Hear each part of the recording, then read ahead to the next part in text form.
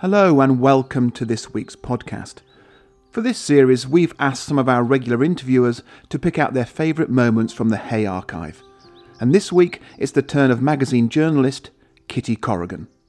I first came to Hay Festival in 1998 in my capacity as a journalist for Country Living magazine, and events in those days were held in the primary school and the community hall and Hay Castle grounds. I came back every year after that, and 1 year after a festival event, which by then was out in the tented village, I had an epiphany moment. I decided I wanted to live here.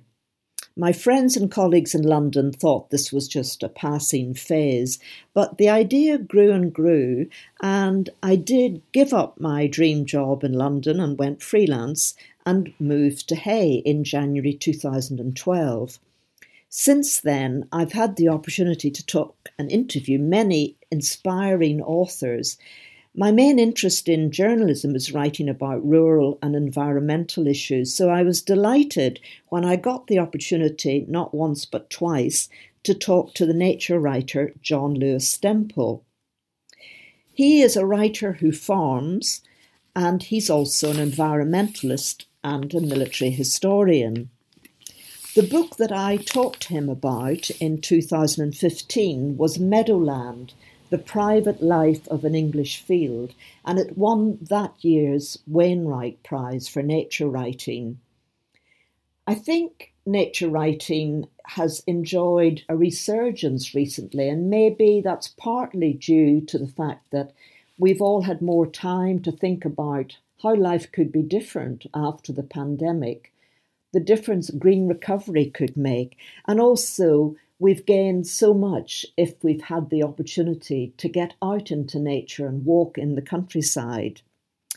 The excerpt I've chosen is a reading from Meadowland, after which the author talks about the decline of farmland birds and the importance and contribution of the English meadow. Of course, so few of these are now remaining. 28th of June.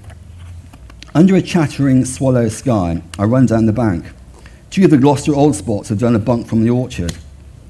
Like the truant cow, they have headed for luxury grass of Lower Meadow, where they have snouted the entrance gate off its hinges, and are now energetically eating, their mouths an epileptic frothy green. They are pigs in clover. When Frida, who's my daughter, when Frida was younger, I think about 8, we mislaid her. 40 acres is at its vastest when you cannot find your child, and there is a river all along the eastern boundary and a lane all along the western one, a lane with cars. Frida went missing just before noon on the day when the sun seemed locked above our heads and land was holding its breath. Penny, my wife, who is less prone to panic, started a methodical search of the house and garden, while I speed walked down the field to the river. Soon I was running and calling. At every alien shape in the water, a snagged plastic feed bag, a broken galvanized bucket washed down from God knows where, I imagined the worst. Nothing. Sheening with sweat, I began running uphill in Wellingtons, a feat usually beyond me, and decided to cut through the pig paddock to get to the fields leading to the lane. As I scrambled down the metal gate into bare earth of the pigs' enclosure, I saw, out of the corner of my eye, Frida's clothes entangled with a row of pink pigs, lying like sausages in the packet. I can tell you what the end of the world looks like. In a circle around you, everything dissolves and melts, so you know that life is an illusion, a pretty screen over the internal, expanding chaos of the universe. For one terrifying second, I thought that the pigs eaten Frida. As I stumbled forward, I could see that Frida was still inside the clothes. I could see that she was intact. As I reached her and touched her beautiful rosy-cheeked face, I could see that she was breathing. Colour burst into the world. Time is speeded up to its proper dimension. I'm probably imagining this, but I'm sure birds started singing too. Frida was fast asleep between two pigs. Feeling my fingers on her face, she opened her eyes. "Hi, Daddy," she said, before turning over on her side, the better to cuddle the pig next to her. The pig grunted its minor annoyance before shifting its weight to accommodate her, setting off her porcine ripple as every pig adjusted its place in the sun. I have another memory of pigs, a memory from my own childhood. I'm about 6, standing on a wooden Davis Brooks lemonade box, arms leaning on the concrete wall of the pigsty at my grandparents' house. The pigs are milling around, squealing in excitement because they can smell the buckets of warm mash boiled out from kitchen leftovers that Pop-Up, as we call my grandfather, is about to tip into their metal troughs. As the food arcs down from the buckets, I slyly look at my grandfather's thin arms, leather brown below his rolled-up shirt sleeves. His arms always fascinate me because the tendons, after 50 years of farming, are taut steel wire hawsers. The pigs jostle and barge so that the herd order, for pigs are strictly hierarchical, is maintained, and the top pigs have what they presume to be the biggest and best portions. Always remember this about pigs, John, he says, and suddenly jabs one pig on the ear with a spade. There is a grunt from the recesses of time, from the primordial swamp, as the pig bites at the shovel. Pop-Up retracts the shovel, bends down and points to the blade, swiveling it slightly so it catches the morning light. The pig has left gashing teeth marks in the steel. My grandfather is a man of few words, but actions speak louder. Any animal that can leave bite marks in steel can bite off a human limb. The problem with pigs is that one is never quite sure how they will react, dazedly pacific or violently aggressive. The bristly Gloucester old spots do not like being shoved off the grass, and one whips around and tries to bite me. A shark's mouth is tender, quaint in comparison. By the time I have got them back into their paddock, they have been out in the Aztec sun for too long, and their pale ears are reddening with sunburn. They snort satisfiedly when I rub sun lotion into their ears. The Gloucester old spots and the truant cow are not alone in the liking for my grass. In the grey-scaled evening, a shuffling family party badgers dines on the stuff too. Thank you. You're obviously very fond of Herefordshire, but in the book you call it the unknown county. And why is that? Why do you say it's unknown? Because virtually every utility writes to me in Hertfordshire. I thought Hereford was the centre of the world. And as you go to Hereford Cathedral, that's actually in the map of Mundi. I'm sure when I was a child, I used to look at the map of Mundi and thought, the chain holding up Earth from heaven actually was centred on Hereford. And it was a real disappointment when I went to school and found Hereford wasn't the centre of the universe. But no, I rarely bump into anyone who has A, ever heard of Herefordshire, or B, has kind of ever been there.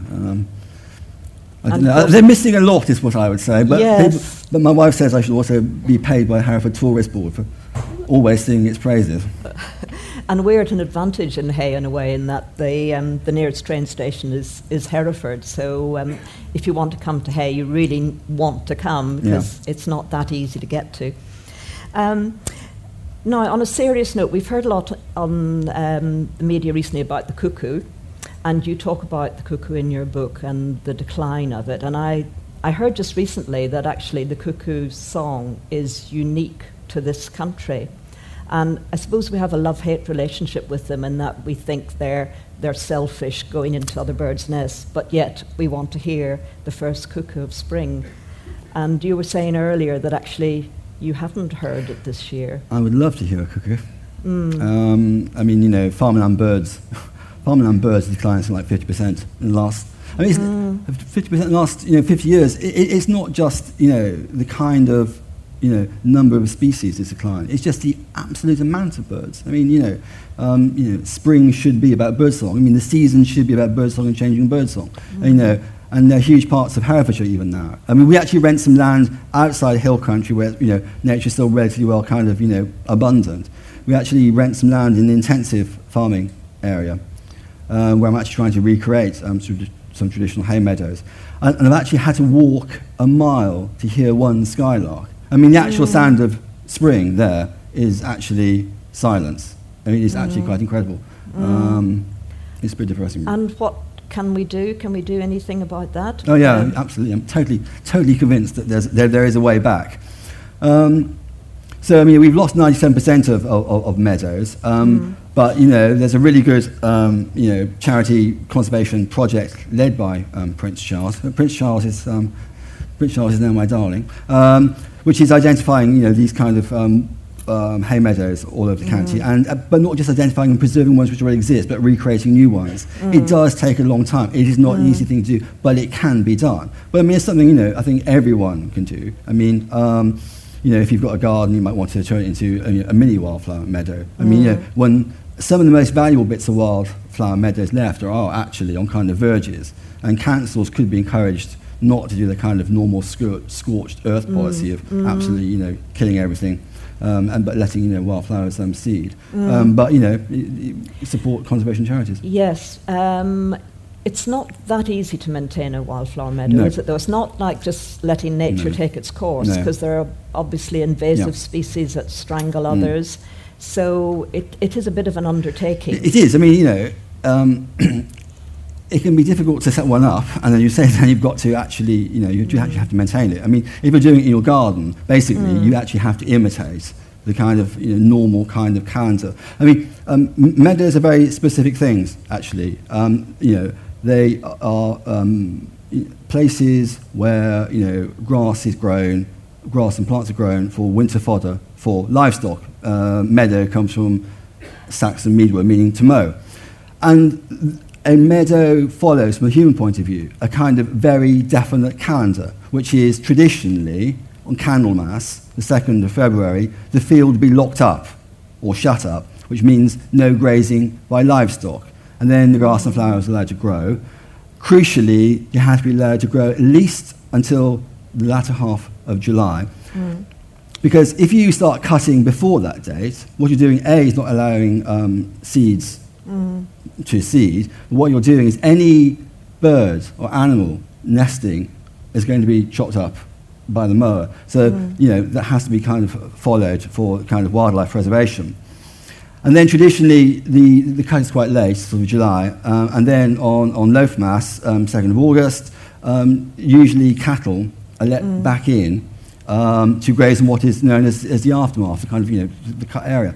But that's really important.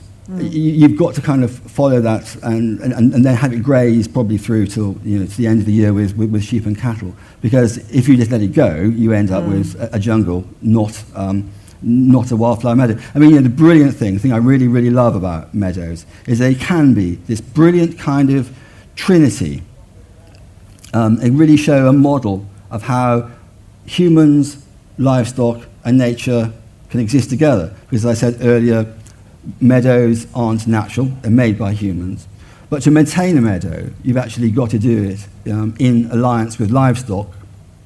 But you are actually creating at the same time, a place of wonder, and a place that's absolutely fantastically biodiverse. I mean, a good hay meadow is going to have something approaching 45 species of flora per square metre. And that's an incredible thing, I mean, it's beautiful. And one of the things we should treasure about meadows like that is actually they're beautiful, actually kind of part of our heritage.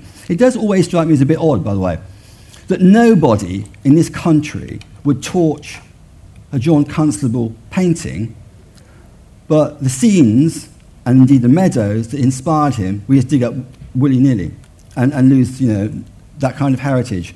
And I think actually meadows are quite an important part of the British heritage. If you think, for instance, how do we define ourselves historically in terms of cuisine? Well, it's to do with roast beef and Merry England, and what's beef? That's grown on meadows.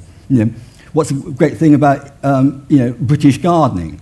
What's distinctive? Well, it's the lawn, isn't it? And what's the lawn? It's nothing but a meadow in captivity. I mean, you have a unacknowledged part of our kind of history and heritage, and are quite lodged in our kind of psyche. I mean, the problem with modern fields for grass, which is usually silage, not hay, is you get tremendous volume, but the amount of kind of species you get in there is tiny, if barely existent.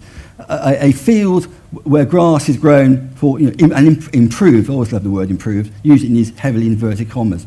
Improved grass for silage can have as few as 5 plant species per square metre. It's cut 3 times between May and September, so no nesting bird or animal has a chance to produce young because it'll be cut up by the cutters. Usually the sward, anyway, is so dense that nothing can actually even nest in it.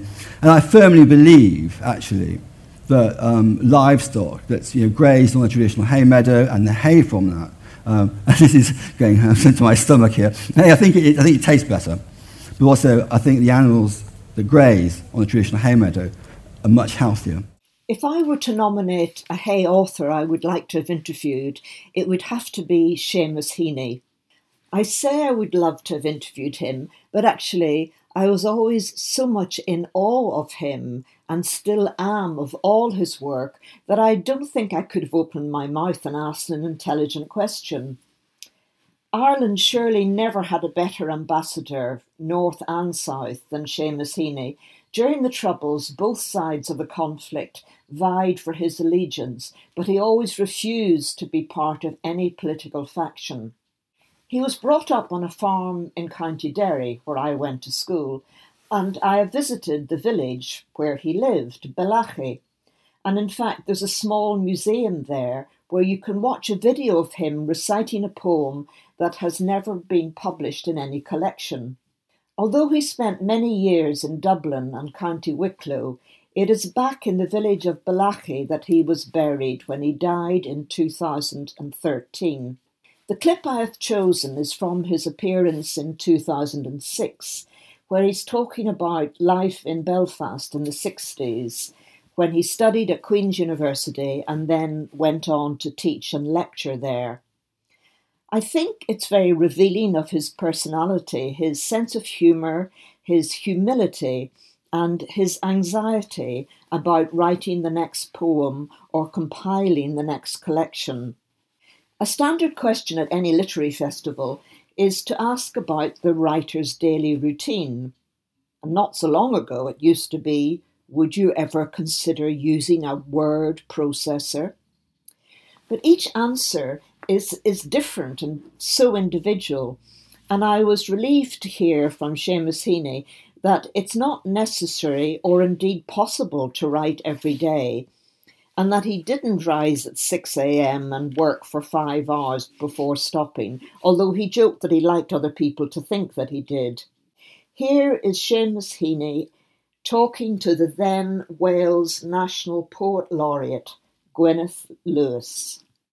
I'd like to ask a few questions now, more specifically about the business of producing poetry, and about the creative economy that you particularly have, because you've written criticism, a lot of criticism, and you've taught and lectured, and not in the obviously in the Wordsworthian fear that we murder to dissect, that not in that sense, because it's obviously fed into your poetry, but how does that work as part of the general creative economy for you? Well, I think it had a lot to do with my getting a job in a university in 1966 because I had published a book of poems, I think, oddly enough. I got my BA at Queen's University 1961. I did a year's teacher training. I started to teach. Upwardly mobile after a year, teacher training college. Then a book published in 1966. An interview for Queen's University, job in Queen's University. BA from 5 years earlier, now teaching students 5 years younger. Always a little anxious. And I said to the head of the department one night when C.D. Lewis visited Queen's, I felt really initiated. The professor, the head of the department, asked me to drive himself and C.D. Lewis to the hotel. We left D. Lewis off. Then I drove the professor home. At this point, emboldened by all this intimacy, and seriously, yeah, those were hierarchical days. I said, should I do an MA now? Because I was simulating an MA all the time. And he said, no, most people do that to get the job you have, he said. What you should do is write the occasional lecture or essay about poetry. And I was invited, first of all, to give a public lecture by Liverpool University, Kenneth Muir and Kenneth Allett. I felt really honoured, and I prepared a speech. And actually, that is how it's continued ever since. Almost everything written in all of those pages were invitations, and I took them on to prove myself, to pull my weight in the academy. And I always had and still have this sense that the poems are a grace and that you don't really rely on them for your bread and butter or for your job work, you know. They are different from your work. They aren't part of your bibliography in an odd sort of way. No. You know. Yeah. They're more part of your fingerprints. Yeah, exactly. Yes. Well done. And thank you.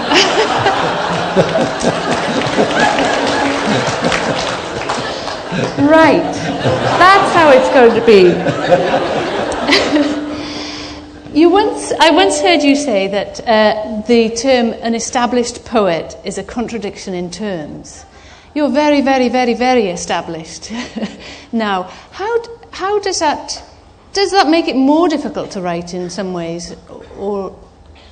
I don't know the answer to that. I think since Death of a Naturalist was published, it was well received, which is a good thing, and then it has its anxieties, as you must know.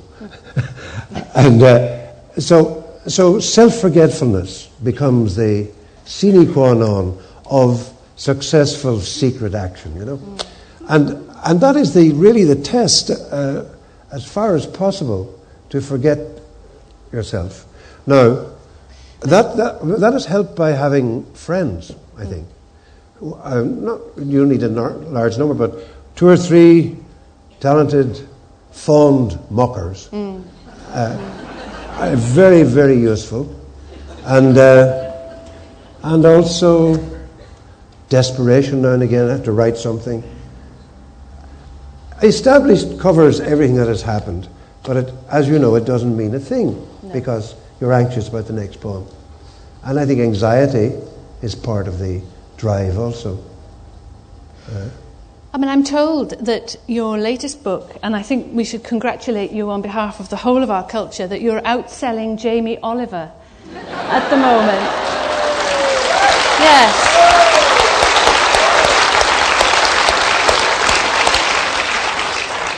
You must have a huge amount or a huge capacity for self-forgetfulness in that case. I have. And without using some of the more usual methods that writers notoriously do use. But I'd like to push you on this point, actually, because I think your achievement in doing that is extraordinary.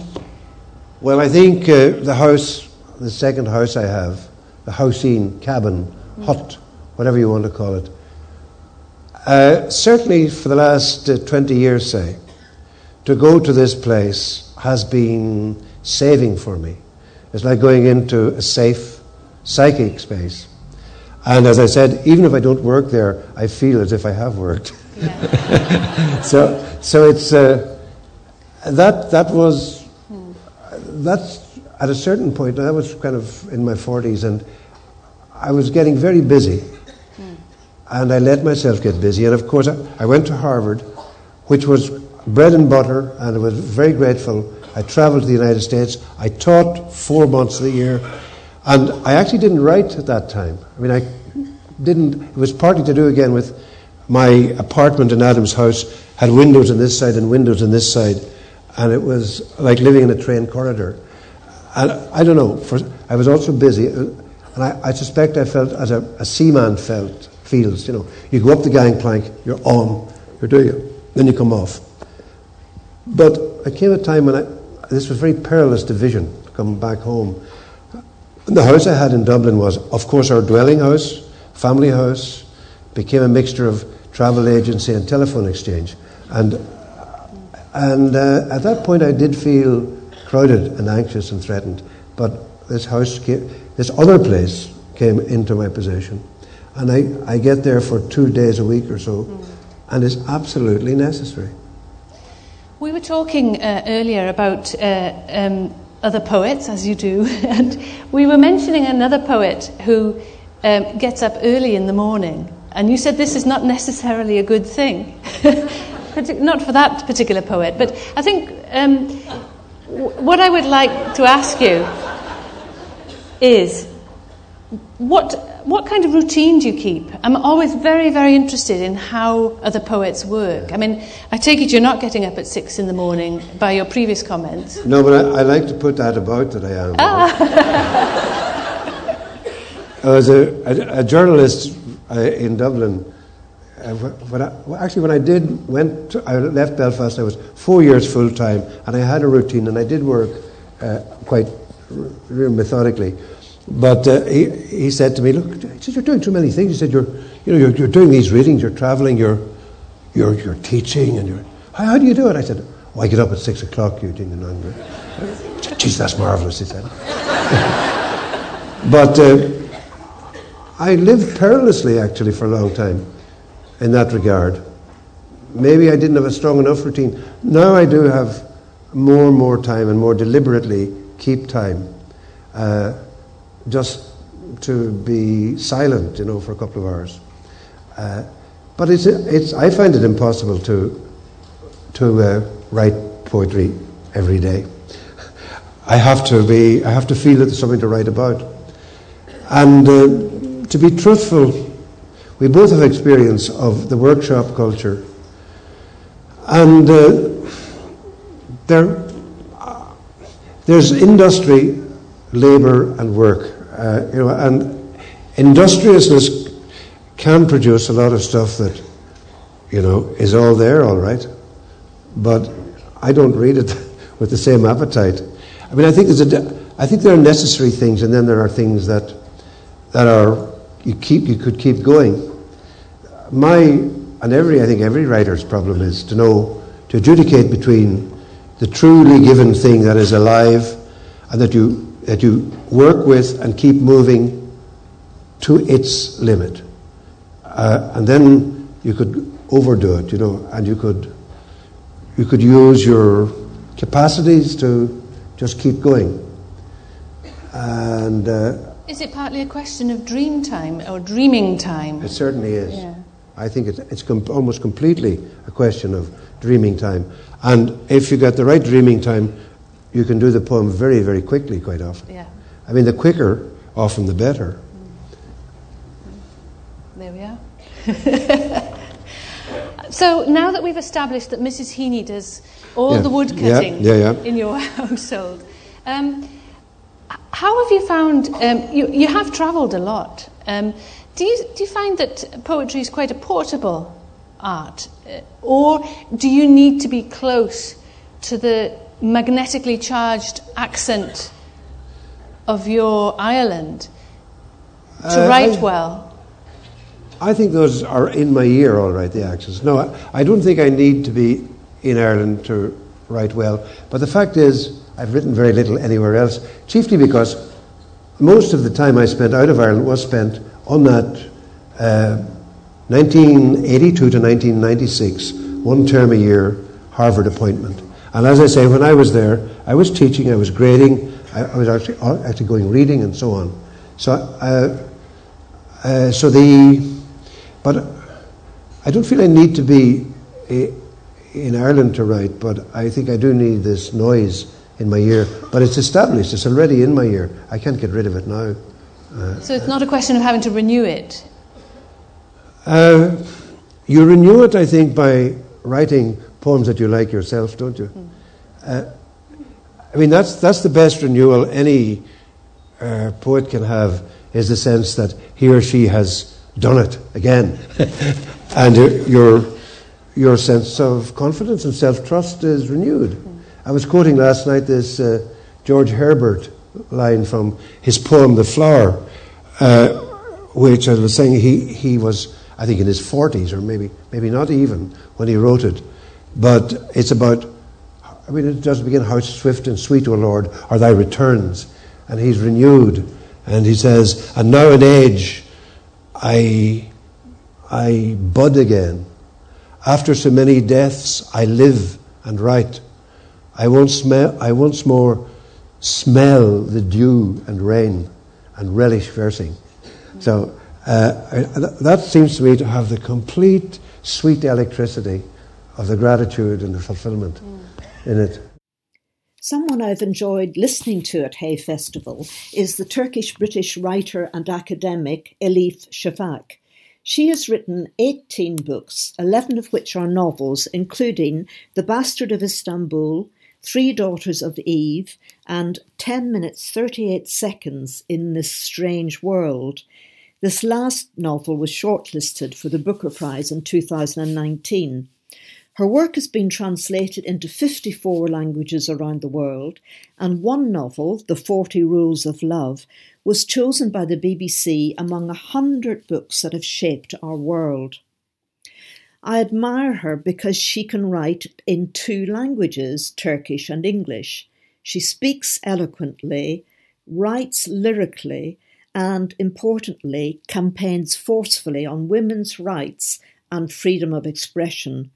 This has landed her in trouble with her native Turkey. In 2006, she was put on trial, later acquitted, for allegedly insulting the Turkish state in her novel, The Bastard of Istanbul. So she's also brave and fearless. On an aesthetic note, I've always loved her book covers, which are beautifully illustrated. Hers are the books you want to hold in your hand rather than in a Kindle. The clip I've chosen is from a lecture she gave in 2013 in association with PEN, the organisation that defends dissident writers and promotes freedom of speech. This section talks about the different approaches of women and men to writing and reading. There are obviously many great female writers, East and West, but I don't think that this changes the fact that in many parts of the world, including Turkey, men write and women read. And this is something that perhaps we need to question, we need to change. We would like to see more male readers reading fiction and more women writing their stories. And when I say their stories, that doesn't mean their personal stories, but writing, putting their thoughts on page. And I think the more patriarchal and enclosed a society tends to get, the more stubborn is this gender division and the more visible. Now, the reason why I wanted to start with this small observation is because I am interested in those voices who are not well heard in the so-called highbrow literature, in the world of highbrow literature. I'm interested in silences. I'm interested in the voices that have been pushed to the margins by the main narrative, the meta-narrative. And in order to tell you how all of that started, I want to tell you my personal encounter with a silent letter, which is the silent G. Now, I was born left-handed. I'm not anymore. But I don't know what to call myself. Am I right-handed? I'm not sure. If I want to open doors, I would use my left hand. If I want to open bottles, I would use my left hand. To comb my hair, I would use my right hand. When I'm writing, when I hold a pen in my hand, I get bored very easily. Like I write 3 lines, but that's it. And then I'm disconnected from my hand. So for someone like me, the computer, of course, is a big invention.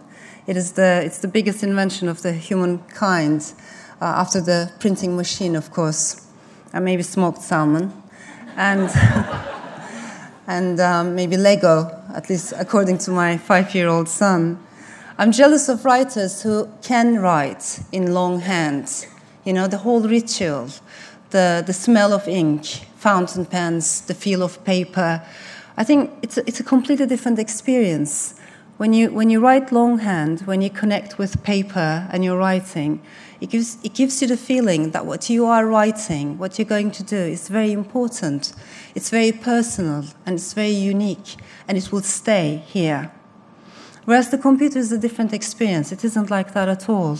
It is cold, it is logical, it's standard, and it tells you you may sweat and suffer to write 400 pages, but with one push of the button, I can erase it all. In a way, the computer makes us face our own vulnerability, doesn't it? And our own mortality. And it also can be terrifying because it shows us the infinity of books and words. When you go online, it is amazing to see how many books are there out there and how many more are coming every day. So what difference does it make, you know? What I write, does it really matter? We're only a drop in the ocean, yeah? So the computer makes us face that reality. To be honest, I find it strangely humbling. And I think at the same time, the computer makes us see that immortality is also a possibility, because nothing disappears. So in today's world, even dead writers are alive. And the computer is at the same time an open window to the world. When you peek into it, you can see the face of a writer in Argentina, you can see the face of a reader in Bulgaria, and you can feel really, truly connected to the world. But I think overall, it's a bit like the moon. It has the bright side and the dark side. And when you look at the bright side, you know that there's a dark side over there. You never forget it. But how come this happened? I mean, how did my journey start, and how I became incapable of writing longhand and so addicted to computers? In order to explain that, I must take you to 1978, to Ankara, which is the capital of Turkey. Turkey was a different country back then. There were lots of political clashes, many demonstrations on the streets, and a lot of political violence. Between 1971 and 1980, in only 9 years, there were 10 different governments, none of them representing a majority. Inflation had surpassed 100%, and the economy was going down the drain. For instance, should you see a package on the street as a child, even if it were a nice-looking chocolate bar, you were not supposed to touch it because it could be a bomb. And there were people who had lost their limbs like that. So it was a different world. And I think at the time, for a very long time actually, my country was fragmented. It was over-politicized, and it was bleeding.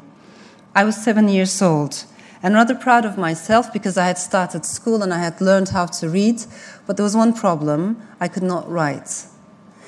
And my parents, they had got separated a long time ago, but they had legally gotten divorced that year. And I don't know how this came about, but it was decided that I would spend half of the summer of 1978 with my paternal grandmother in Smyrna, and half of the rest of the summer with my maternal grandmother in Ankara. And these two were completely different women. So I went to Smyrna with a suitcase, and I had very few items in my suitcase: some shorts, dresses, a few books. There was Alice in Wonderland, there was Robinson Crusoe, there was Little Women. I loved books. As a lonely child, books opened up a new world to me, and I was very fond of reading. My paternal grandmother was a very strict woman, and she opened the suitcase. I didn't know at the time. She was very religious. So she didn't like the dresses I had brought with me, and she was very suspicious of the books I had brought with me. And she thought if my mother had been a proper mother, she would never have allowed me to read such things. So what she did was to close the suitcase and put it away.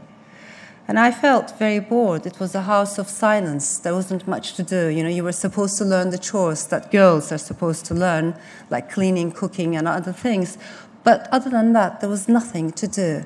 But to my utter delight, there were 2 books in the house. I found them. One of them was the Holy Quran. It was on the wall. It was in a very nice, beautiful lavender sheath. And the other one was the Islamic interpretation of dreams.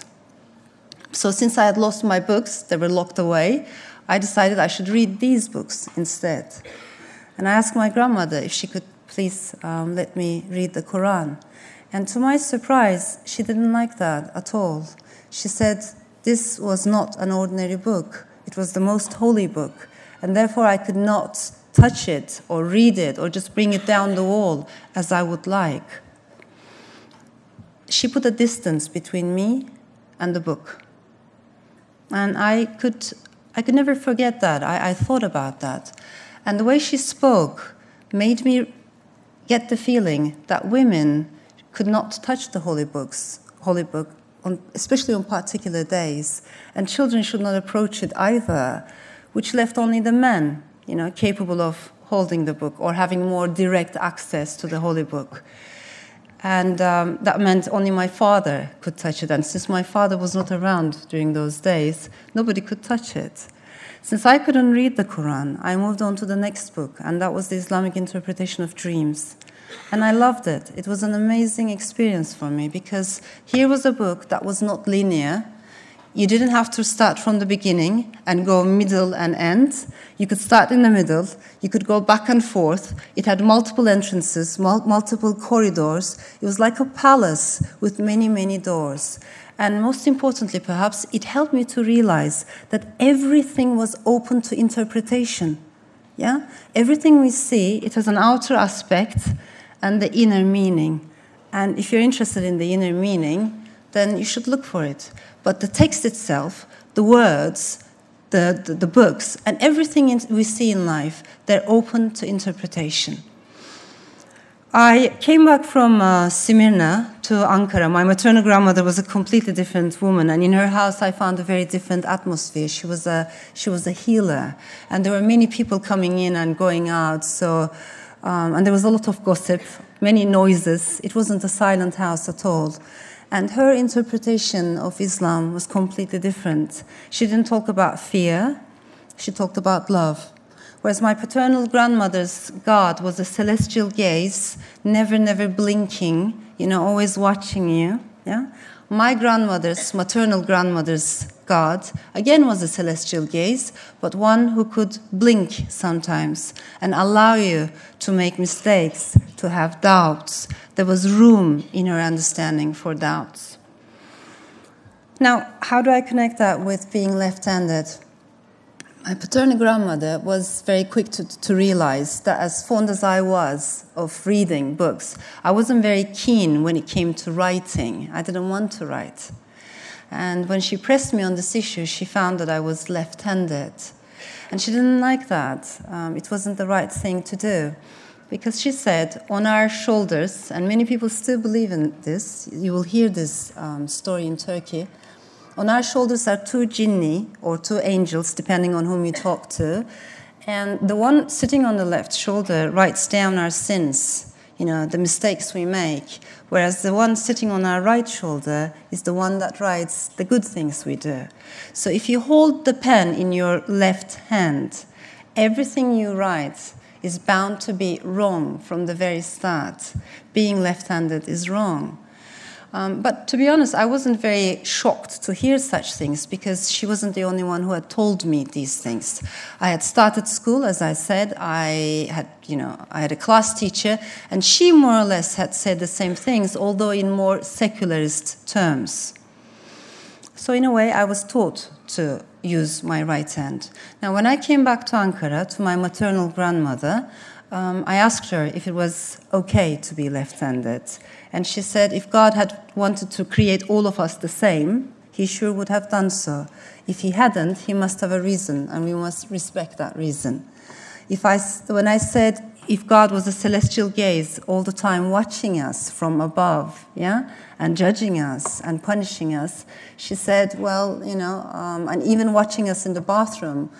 And she said, I'm sure he has more, important things to do than that. But most importantly, I think she was a very, very compassionate woman. And at the center of her belief system was love instead of fear. Now, here too was a Quran, in this house too. And I want to tell you a little bit about the books that were present in my maternal grandmother's house. There was a Quran, but it wasn't on the wall, it was on the shelf. So you could reach it, you could touch the book, you could read the book. It was accessible. And at the same time, there were some other books. There was, for instance, the love story of Farhad and Shirin. There was the love story of Joseph and Zulaykha, the love story of Layla and Majnun, the adventures of Nasreddin Hoja, black humor, and two other books next to them, The Condition of the Working Class in England, by Engels, and The Elementary Principles of Philosophy. These last books were, of course, not my grandmother's books. They were my leftist uncle's books. They belonged to him, and he had just, read them and forgotten in our house. And we would burn both of them in the kitchen sink in 1980 when a military coup d'etat took place in the country. Both books were banned. Thanks for listening.